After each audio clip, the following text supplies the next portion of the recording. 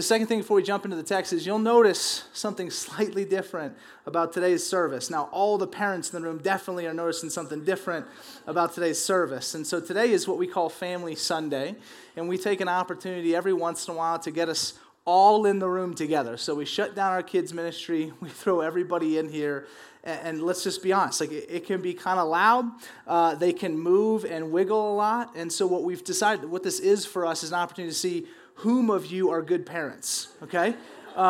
Just kidding. It's an opportunity for our kids to be able to be in here and worship with us and to experience what your parent or what their parents experience and kind of just be in this space. Oftentimes there's maybe too much of a gap between kind of kids ministry and kind of big boy church, right? And adult church. And so we're trying to bridge that gap every once in a while by doing this Family Sunday, bringing everybody together. So that being said, listen, we get it. So if they're going crazy and they're screaming and wiggling, that's fine. And we're all on we're in the same place today where we understand that's a reality. It'll be different and back to, quote unquote normal next week, but bear with each other in that, help each other out. If a kid escapes through the back, is running into the street, someone chase them down if the other parent's holding 3 other kids. You know what I'm saying? So we're here to serve one another and worship together and have a good time. So that being said, open up your Bibles. We have to move quick because we'll try and keep this a bit shorter today to Acts chapter 14. Acts chapter 14. If you don't own a Bible, we'd love to give one to you this morning right here. Anybody? Put your hand up. Don't feel weird about this. We give out tons of these every single week. If you don't own a Bible, grab one today. Take it with you. Read it. Give it away if you do have one and you have a friend that wants one. Okay, so open up to Acts chapter 14. It is the chapter after Acts chapter 13 and just before Acts chapter 15. Okay. Got that? Okay. Here's where we're at in the book of Acts. Quick recap if you haven't joined us. And again, we see some new faces. We've been in the book of Acts for almost 25 weeks now, just kind of going through this narrative about the early church and it trying to fulfill the commission that Christ has given them as he was ascending to heaven, right? So Jesus dies the death that we all deserve to die on the cross. Our sins were placed on him. He goes to the cross in fulfillment of prophecy after prophecy after prophecy from the Old Testament. He goes to the cross. He's killed. He then rises from the dead 3 days later, signifying victory over Satan, sin, and death, freedom for those who would confess and believe in what he has done, okay? Now, he spends some time on earth after his resurrection, spending time with people and giving them some last instructions before he ascends into heaven. As he goes up, the Holy Spirit begins to come down. They high five, a little fist bump. Holy Spirit descends upon the church in Acts chapter 2, all trying to be motivated and pushed towards this fulfillment of God, Jesus in the flesh, saying, take this gospel, take this good news, and bring it to the world. This isn't just for the 12 of you. It's not just for the 100 of you.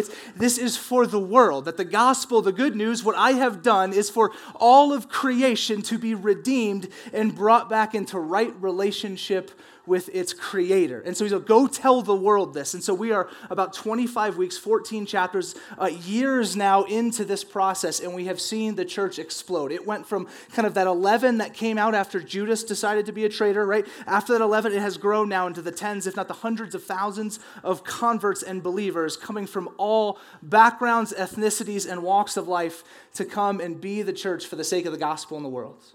So that's where we've been. What we get to see today is 2 of kind of our missionary guys that have been set apart by God, Paul and Barnabas. 2 of the early church leaders are coming in and they're going to say, hey, I need to go on this journey, right? So they're going to go on this missionary journey, helping to plant churches, helping to spread and share the gospel in predominantly Gentile territories. Now, Gentile means non-Jew, right? So if you weren't Jewish, you were a Gentile. So they are now taking this gospel to the ends of the earth, outward from just Jerusalem into the farther parts of the region to say, again, the gospel is for all people from all backgrounds. And so what we have today is entitled, the sermon is Lessons from the Mission Field, right? And I had the opportunity for some years of my life to travel quite a bit and experience different countries and started thinking through, man, I learned different things based on different places I went to. But really the scene that popped in my head is the movie Forrest Gump. Who has seen Forrest Gump? Okay. Who has not seen Forrest Gump? Okay, well, can't all be Christian. All right. So Forrest Gump is like amazing. We'll do that later. We're going to do a viewing, you and I, right now. Actually, let's go. Okay? Forrest Gump was one of my favorite movies of all time. And if you don't know the story, there's this guy, Forrest Gump, and he has this opportunity to live this insane life that kind of just falls in his lap. He kind of just falls into crazy story after crazy story after crazy story. Now, the movie picks up, and he's sitting on a park bench talking to random people as they walk up and they hear more about his past. He says, well, I went to Vietnam, and he does the whole Vietnam War story. He played football at Alabama because he was running away from some people that were picking on him as a kid. I mean, just story after story after story crafts him into who he is and allows him to learn more about himself and more about his story. And people are going to come in and they say, well, what's this? And they prod and ask questions. What we're going to get today, I think, is an opportunity where Paul and Barnabas now returning to the church at Antioch where they were sent from, okay, and they're sitting down, and like the way I kind of picture is they're just probably just sitting up front like a panel, and the guys are just asking questions. Hey, well, what happened in this city, and what happened in this city, and what'd you learn here about the gospel, and what'd you learn over there about the gospel? And so that's kind of how we'll work through a rather long text today, is kind of pretending we're in this moment, the guys have come back to the church at Antioch, and we're going to interview them about how their mission trip went. Right? In all the visits of all these different cities. Hey, what'd you learn about Jesus? What'd you learn about the gospel in that city? And how does it help us as a church move forward? Okay, so that's our goal here. And so let's open up again, Acts 14, starting in verse 1. Let's get going. Now at Iconium, they entered together into the Jewish synagogue and spoke in such a way that a great number of both Jews and Greeks believed. But the unbelieving Jews stirred up the Gentiles, poisoned their minds against the brothers. So they remained for a long time, speaking boldly for the Lord, who bore witness to the word of his grace, granting signs and wonders to be done by their hands. But the people of the city were divided. Some sided with the Jews and some with the apostles. When an attempt was made by both the Gentiles and the Jews with their rulers to mistreat them and to stone them, they learned of it and fled to Lystra and Derbe, cities of Lycaonia, and to the surrounding country. And there they continued to preach the gospel. Okay, so I imagine this. Okay, now we're all back in the church in Antioch. Paul and Barnabas are on stage, and I'll be the interview. Paul, Barnabas, so what would you learn in Iconium? Like, what was kind of maybe the biggest take home? And there will be multiple. This is kind of a bigger text. There's lots we could probably pull from this. But Paul, like, what was the biggest thing that you feel you learned about the gospel? And I think he'd probably say something like this. I think he'd say, well, the gospel is always good news for everyone, but it's not always good news to everyone, okay? So the gospel is good news for everyone, but I don't know if it's always good news to everyone. Well, what do you mean by that? I think what he's trying to get at is that the gospel is this beautiful picture, right, of a Savior coming into a situation where there was brokenness, pain, and there was to be no success outside of the coming of that Savior. Right, so the story and the narrative of the entire scriptures is all about a people now fallen in sin from Genesis chapter 3, trying to claw their way back to a God they used to be united with, okay? And it didn't work, right? Like everything that was set up that would hopefully get the people back never really worked. And so Jesus was the answer ever since the beginning. Ever since the fall, the answer was going to be Jesus. He was going to come, live the perfect life that no one else could live, die the death and the penalty that we deserve to die, and raise on the third day that again, that in faith in him, we would be reunited with God. He has always been the answer. Now, that is truly good news for everybody, whether they believe it or not. This remains true to this day, that I don't know where all of you stand in this room this morning in your relationship with God and your faith in Christ, your faith in general. But I want you to know that what I just said, that's just the true story of the world, whether or not you believe it or not. And it is good news for you, whether or not you believe it or not. But it'll only be good news to you when you believe it. You see, because if it's just kind of this thing that's out there that has no part in your life, that you just kind of leave to this subsection, well, I'm not going to deal with it, it's not really all that good news to you. Yeah, it's there for you, but its effect in your life is not there. And so I would like to invite us all into that. Okay, if you're here and you're not a Christian, I want to invite you into this true story of the world with which should shape all of you.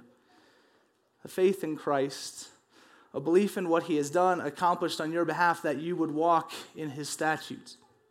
for those Christians in the room, that we would more and more be enveloped into this story, into this truth, and into this reality. The gospel is not just for us, but it is to us. In other words, it should be influencing the way we live and act and what we believe about us. So what we see in this story is there's this really good news that's out there for the people, the Jews and the Gentiles here in the city of Iconium, but they don't believe it, and so they rebel.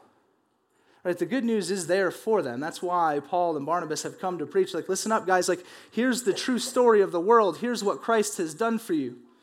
They choose not to believe it. In the rebellion, they then rise up and say, well, then let's not just be frustrated and walk away. Let's actually try and put this down. And so they go to stone Paul and Barnabas, to kill these guys with this message. So the gospel, listen, as we go as a church, as you engage in all of your various settings, as Anthony said, that all of life is all for Jesus. No matter where you are at, whatever role God has called you in, that God wants to use you there. You are there for the good news of Jesus Christ, but it's not always going to work out to a place where everyone's going to believe it that way. Okay? But that doesn't change the calling and the conviction of Paul and Barnabas here to preach the gospel. They're not based on the results, they're based on the truth. They go and they preach because this actually happened. This is the true story.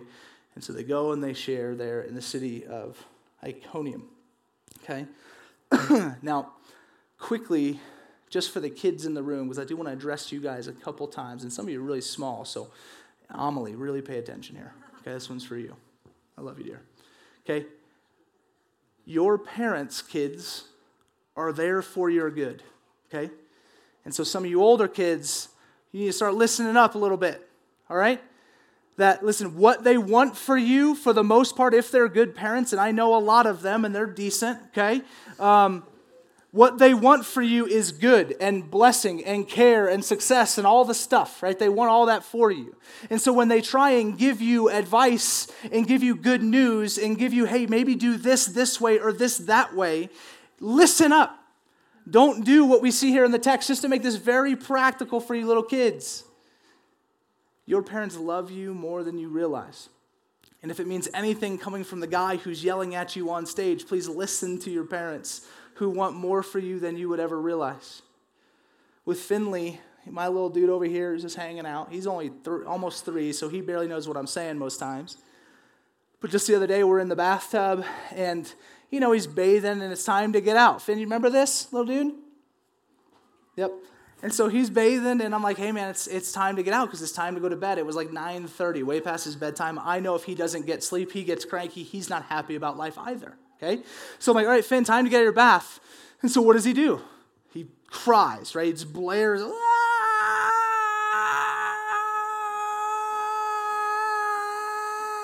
You're wondering how long I'm going to go? No. He just starts screaming, and then he takes the squeegee from our shower and chucks it at me, right? I mean, he's like, so in that moment, after prepping this text, I'm like, I know how Paul felt. Like, he got stoned, I'm getting squeegeed, okay? I was experiencing the deep persecution of one that I love, not listening to the good news I had for him, right? Kids, your parents love you more than you realize. So when like Paul here in the story is coming to these people with good news, and they're saying, I don't know. Instead, I don't like it because it's kind of coming against some of the things I want to do. So like with my son, he just wanted to stay in the bath, but I wanted him to get out. I knew better than he did. He should listen to your parents who love you so much. Let the good news that they have, the wisdom that they have, please wash over you more than we do. Okay, so verse 8. Let's keep going. Now at Lystra, there was a man sitting who could not use his feet. He was crippled from birth and had never walked. He listened to Paul speaking, and Paul, looking intently at him and seeing that he had faith to him well, said in a loud voice, "Stand upright on your feet." And he sprang up and began walking. And when the crowd saw what Paul had done, they lifted up their voices, saying in Lycaonian, "The gods have come down to us in the likeness of men." Barnabas they called Zeus, and Paul Hermes, because he was the chief speaker. And the priest of Zeus, whose temple was at the entrance of the city, brought oxen and garlands to the gates and wanted to sacrifice with the crowd. So this is kind of just a bridge of what's happening in Lystra, and we'll interview Paul again in just a moment. But let's just recap the story a little bit. So the guys now move on to this next city. They're preaching the gospel. And then all of a sudden they see this crippled man. Now here's what's interesting about the book of Acts. I read this story a few weeks ago as I started to prep it. And I just kind of like, oh yeah, another guy got healed. Like matter-of-factly, no big deal. Because it's just so commonplace in the book of Acts that, yeah, someone got healed, no big deal. But how amazing, again, they walk into this place as a testimony of the power of God. God flaunts and heals this guy. And all of a sudden, people look upon this, and you would hope then, because of what Paul and what Barnabas have been preaching, they would say, this must be the God of the Jews, right? Which kind of would have been the God of the Christians, right? This is Yahweh. This is not Greek gods. It's not Zeus. This is not Hermes. No. This is Yahweh, this is God.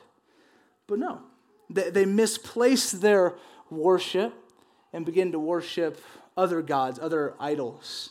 Now, I just saw the movie Wonder Woman, which was fantastic. And if you haven't seen it, go see it. Really good, okay? But in Wonder Woman, there is a point to this. Wonder Woman comes from the lineage of the Greek gods. And it struck me as I was watching that movie how, the whole idea is like, oh, she comes from that. It's unbelievable. There's no chance, that type of thing. And how back then, the reality of gods for the Greek people that they're speaking to, including Yahweh, the Jewish God, was just very real. Like Zeus and Hermes and then Yahweh and the God of the Bible were all they were believed to be real, and they were all on the same page. Right? Like they were all at the same level. No one was kind of better than others. It was just like, oh, that just must have been Zeus. I just find it funny today in our culture that they're still at the same level. Like we don't think Zeus is any better than God. Just in our culture now, we've just lowered them from being real and deity to being not real and non-deity. And the reason why this is important is because we look upon our culture as a church, as people of God who are called to go preach the gospel to our city. We have to understand where people are coming from. The people in our culture, and listen, specifically in the city of Flagstaff, I don't know where all of you are from, but really here in this city, the movement towards God's not a real thing is just there. And so many of our arguments and many of our presentations of the gospel have to take that into account. That the world that we preach to has divorced themselves from the reality of an omnipotent deity that is controlling the worlds. And if that's true, man, there's a lot of other work that need be done, okay, than just to kind of come in and kind of say things as they are. That being said, they go in and they preach and they get attributed to other gods, Zeus, Hermes, so they begin to get worshipped as gods. Let's see their response here in verse 14. But when the apostles, Barnabas and Paul, heard of it, they tore their garments and rushed out into the crowd, crying out, "Men, why are you doing these things? We also are men of like nature with you, and we bring you good news that you should turn from these vain things to a living God, who made the heaven and the earth and the sea and all that is in them. In past generations, he allowed all the nations to walk in their own ways, yet he did not leave himself without witness. For he did good by giving you rains from heaven and fruitful seasons, satisfying your hearts with food and gladness." Even with these words, they scarcely restrained the people from offering sacrifice to them. But Jews came from Antioch and Iconium, and having persuaded the crowds, they stoned Paul, dragged him out of the city, supposing that he was dead. So the mission in Lystra continues. They continue to preach, and Paul and Barnabas now sit down and say, "Listen, you're missing it. Like we're not those guys. Like we're just men like you. Like we're no better. We're no worse. It's this whole time you're trying to put the emphasis on us. It's not about us. It's about this God that has been ever present since the beginning. And you may not realize it, but the reason why you live and breathe and eat today is because he is God." And we think about our culture, and I think about us even sitting here this morning, when we tend to prop up individuals within our culture, and we tend to idolize them. So I imagine if we just sit in front of Paul and say, "Well, Paul, what's one of the biggest things you learned about the gospel?" And I imagine he would say something like, "The gospel challenges the idols and gods of our day." Okay? That the gospel is going to push back against the idols and gods of our day. So for them, listen, they literally had Greek gods with whom they relied on for everything. Zeus was the king of gods, Hermes the messenger, and on down the line. Ares, the god of war, etc. Aphrodite, love, you get it.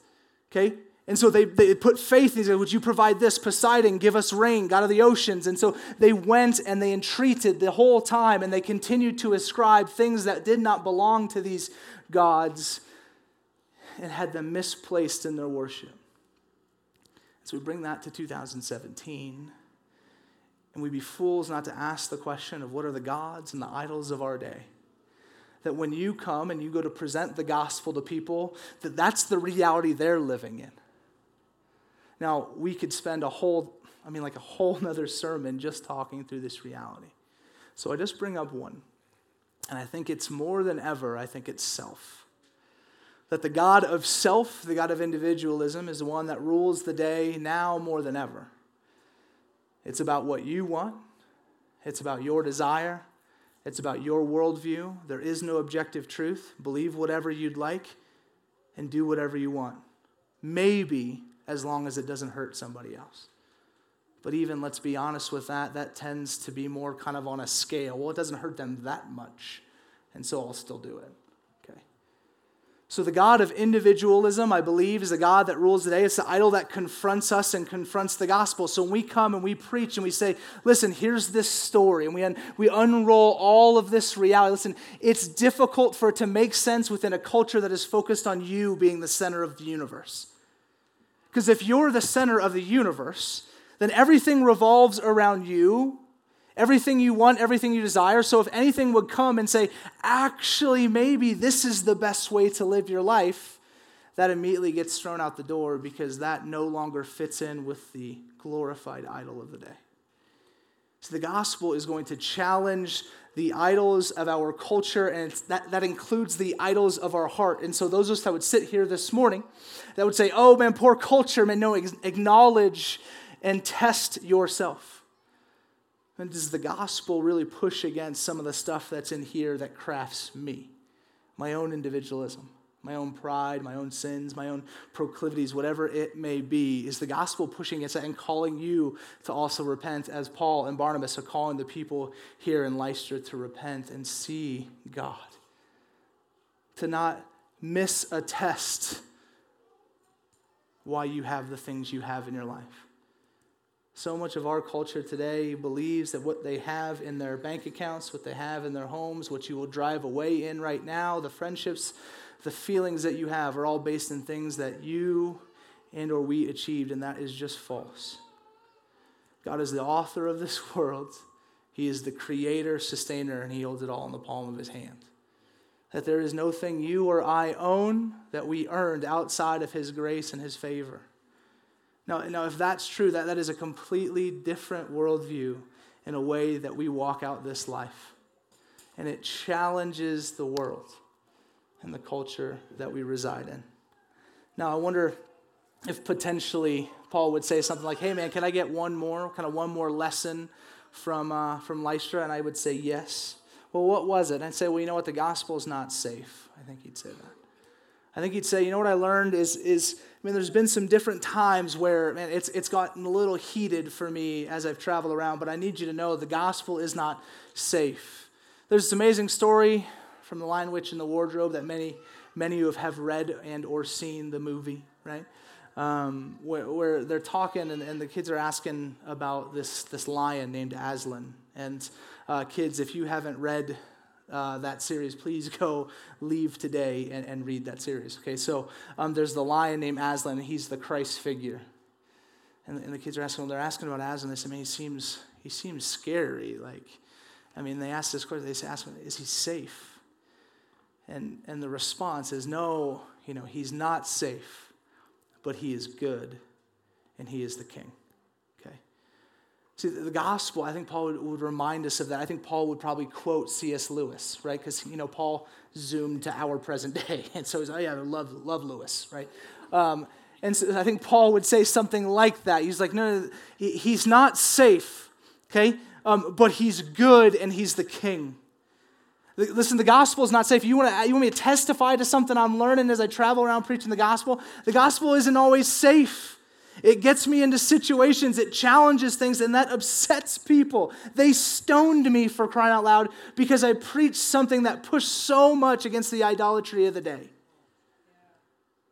Gospel isn't always safe, and yet I think we've created a Christianity that only works if we're safe, when that's not the promise. Now, also notice, though, in the previous story, they find out they're going to get stoned, and they're like, no thanks, and they get out. So this isn't, hey, look for a stoning, okay? And I don't even mean it as a joke. Like, I got a buddy, one of my old mentors, his dream and vision for his life is to be martyred. Like, he's seeking it out. So going on a mission trip to Turkey with him was the craziest experience of my life. Like, it was at every moment, like, how can we die? I was like, oh my gosh. Don't seek it out, but also don't be surprised when it gets rough. Now, for 250 years, this hasn't been something we've had to think about too much. And let's be honest, it's 2017, it's still not something we have to think about all that much. There's not a ton of public stonings happening across our nation right now against Christians. Christians are not the great persecuted majority of our nation. We still live in tons of favor in this place. But regardless of what we see in the sways and the trajectories of culture, more than that, we see in the sways and the trajectories of the Bible, which seem to point to persecution and hardship more often than excitement, joy, and rainbows. And so I just asked him, do we believe the gospel isn't always going to be safe? Does it give us an accurate perspective of what the life of the Christian should look like? What we're being called into? Because also, and now I'm rabbit trailing, but let's be honest that oftentimes the gospel that we've preached to one another was not a gospel that was all that accurate to Scripture, but one that just got people to pray a prayer. Right? So, well, let's pray this and then we're good. And then we'll kind of toss in the fact that you could die for this at some point in your life. Now, again, that probably won't happen, but it does. And a lot of times it's not here. Okay? Now, the gospel is not safe. The gospel challenges our idols. Verse 20, we'll see this last little part that Paul talks about. But when the disciples gathered about him, he rose up and entered the city. And on the next day, he went on with Barnabas to Derbe. When they had preached the gospel to the city that had made many disciples, they returned to Lystra and to Iconium and to Antioch, strengthening the souls of the disciples, encouraging them to continue in the faith, and saying that through many tribulations we must enter the kingdom of God. And when they appointed elders for them in every church with prayer and fasting, they committed them to the Lord in whom they had believed. Okay, so we're sitting down with Paul again, zoom back to our interview. Paul, so then you went to Derbe and you preached the gospel there, and it sounds like from the narrative that you went back to the cities that were forcing you out. Like you went back to the cities where people were upset with you to go and encourage the believers, encourage the church and the faithful and appoint elders. Like, you're crazy, man. He's like, well, what are we going to do? Just leave the believers without encouragement, without exhortation, without leadership? No, I went back because that was what we have to do, because the gospel is the paramount purpose of my existence. Because more than his safety and his security, Paul realized that his purpose and calling in life was to give glory to God, to preach the gospel to the Gentiles. And so he went back to each of these cities, even amongst impending death and danger, because he understood what the calling of his life was.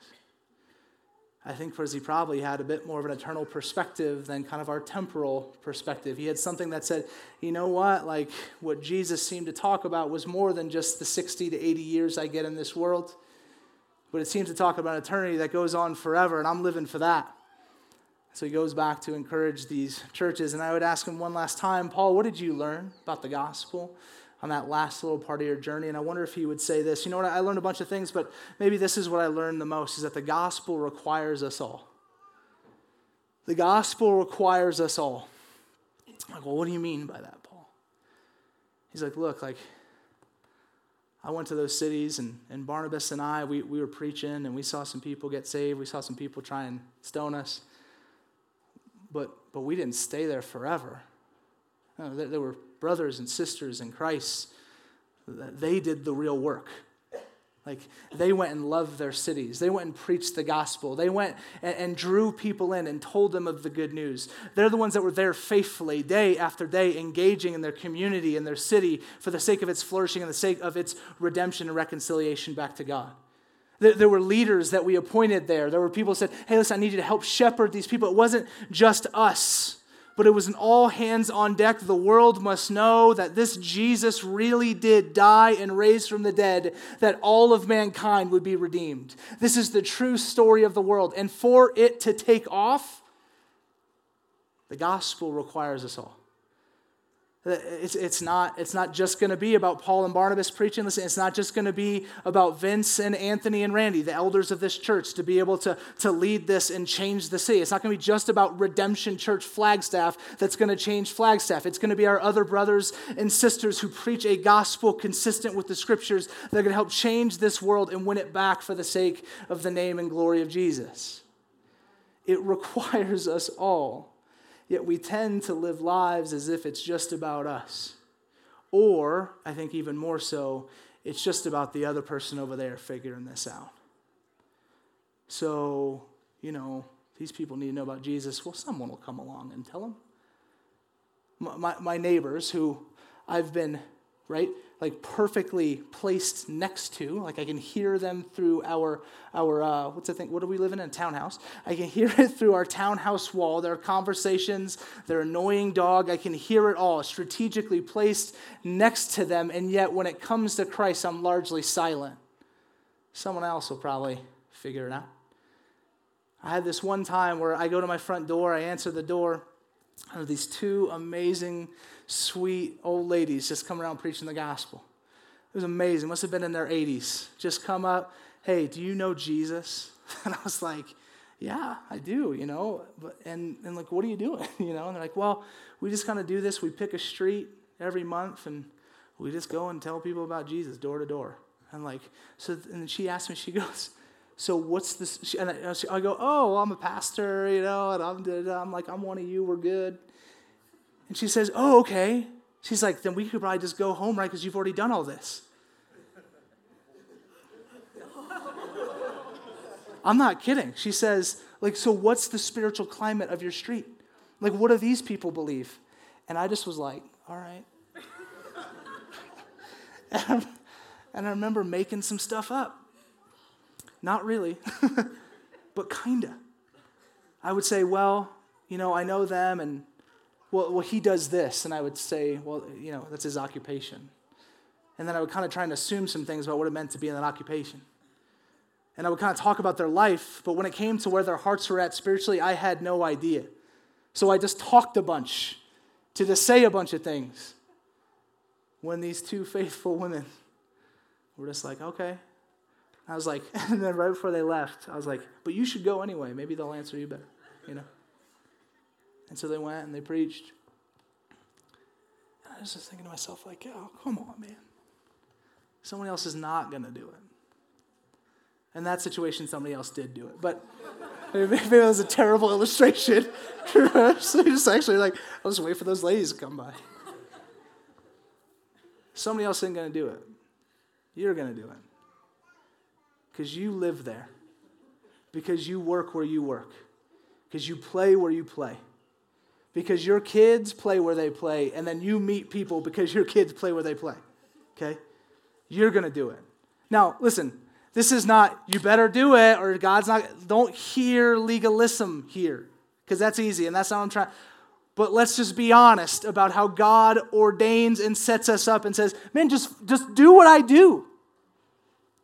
Talk about me. Share about me. Draw people close to me. This gospel, it requires us all. It's not just going to be the all-stars and the hot shots, the really great preachers, okay? It's not just going to be about the really great missionaries, the great evangelists. There was just that big Greg Laurie thing down in the valley, right? There was 55,000 people in Arizona Cardinal Stadium, right? And so the thing packed out. You could be like, hey, well, good job, Greg. Now I don't have to do nothing. No. God puts you where he's put you on purpose. God requires us all in this. And at the same time, let's be honest, requires none of us. Because God is sovereign, God is good, and God saves. And he will accomplish his purposes, not because of us, but in spite of us. And that is the good news of the gospel this morning.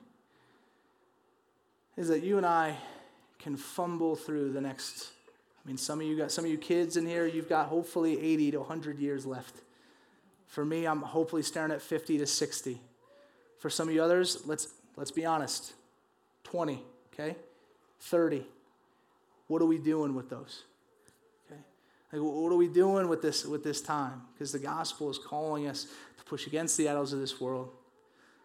I think if Paul was interviewing before the church in Antioch and he's telling them to keep pressing on and pushing on, I think these are 4 core principles. They say, man, we need to get this kind of stuff. We want to keep moving forward because the gospel is worth it.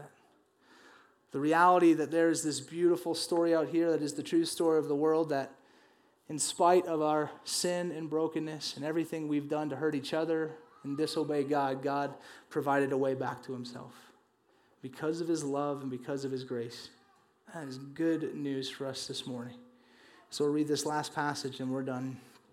Then they passed through Pisidia and came to Pamphylia. And when they had spoken the word in Perga, they went down to Attalia. And from there they sailed to Antioch, where they had been commended to the grace of God for the work they had fulfilled.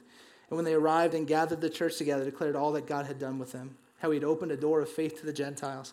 And they remained no little time with the disciples. Gather back together in the church at Antioch.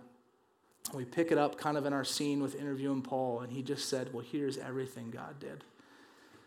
My last encouragement for us as a community of faith this morning, or even if you're here and that's not your story, that you would get around people who have that story. And the question, like, hear me, if any of you guys are going to lunch, if families, you guys are going to lunch, maybe with other families too, would you guys please just answer this one question at your table today at lunch? What's God doing? Like, what's God doing in and around you right now? Because what they did is they got back to the church and everyone's like, hey, will you declare to us, will you tell us what God is doing? And as we do that, we encourage and exhort each other on to love and good deeds. We exhort each other to have greater understandings of the gospel in our own lives. It says, even in the midst of our failures, even in the midst of our brokenness, our pain, our depression, there is a God, there is a perfectly good Father who loves us perfectly, that always wants the best, and that proved it on the cross 2,000 years ago. So get around and declare this week all that God has done, encouraging our hearts to be able to try and remain faithful and be the church and be the Christian that God has called us to be. A messed up, broken, silly little group of people that just do our best and praise God because of his grace and because of the cross, that even when we fail, he picks us up. Amen? Let's pray. Jesus, thank you. You are the God of this universe. You are true. Your word is true and your gospel is true, God. I pray, Lord, that you would bless us today. Thank you for all the kiddos in here. God, you say that your word doesn't return void, and so I spoke super fast, and there was a lot, and I pray that your word goes deep and pierces the deepest parts of our hearts and souls, especially in our little ones that join us this morning. God, that they would be moved and shaped by the word, God, that you've given us. God, that they would be moved and pushed towards you. God, that you would allow them to encounter you and to know you, and that, Lord, we do pray, God, that you would save. You would constantly reveal yourself in powerful and new ways, and that you would shape us to look more like Jesus. God, that we would be a people for the sake of this city and for the sake of your glory, not just here in Flagstaff, but around the world. God, thank you for opportunities to jump into narratives and stories like this. God, we pray that, God, you would call us into similar narratives, God, even in our own city as we go from work to home to play to church and back around every week. God, what do we learn about you? And we declare that to the world, all that you have done in Jesus' name. Amen.